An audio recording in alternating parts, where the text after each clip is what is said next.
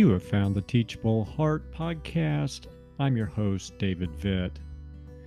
Ezekiel 46 verse 20 says this: "This is the place where the priest shall boil the guilt offering and the sin offering, and where they shall bake the grain offering in order not to bring them out into the outer court and so communicate holiness to the people." That's from the ESV. Near the end of his book, Ezekiel wrote about a vision he received from God regarding the temple back in Jerusalem.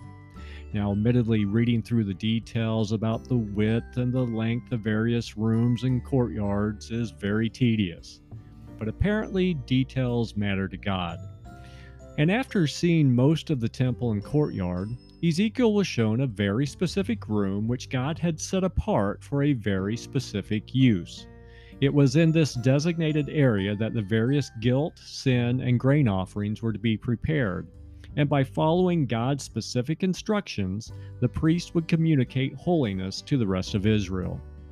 Having read the verse, I began to wonder to myself, what would communicate holiness to those around me today? We obviously don't have the temple system, so what does communicating holiness look like? And honestly, I fear I'm much better at communicating self-righteousness than I am communicating genuine holiness. Self-righteousness often shows itself through a list of things we don't do. We don't drink, we don't smoke, we don't dance, we don't gamble, we don't listen to rock and roll, etc.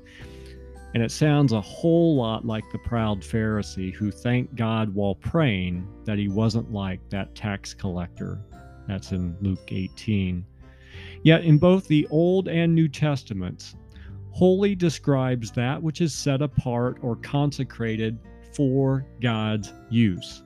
You see, holiness focuses on what is done for God, not what isn't done to try to please men. And perhaps that's why Peter, when calling Christians to be holy, tells us to prepare our minds for action.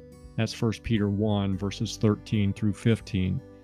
Avoiding sinful behavior is undoubtedly part of living the Christian life. Yet the call to holiness is more than that. It's recognizing that you've been set apart to serve the holy God of the universe. So let me ask, your holiness, is it communicated more through what you avoid or through what you do for God? Give it some thought, and until next time, keep the heart teachable.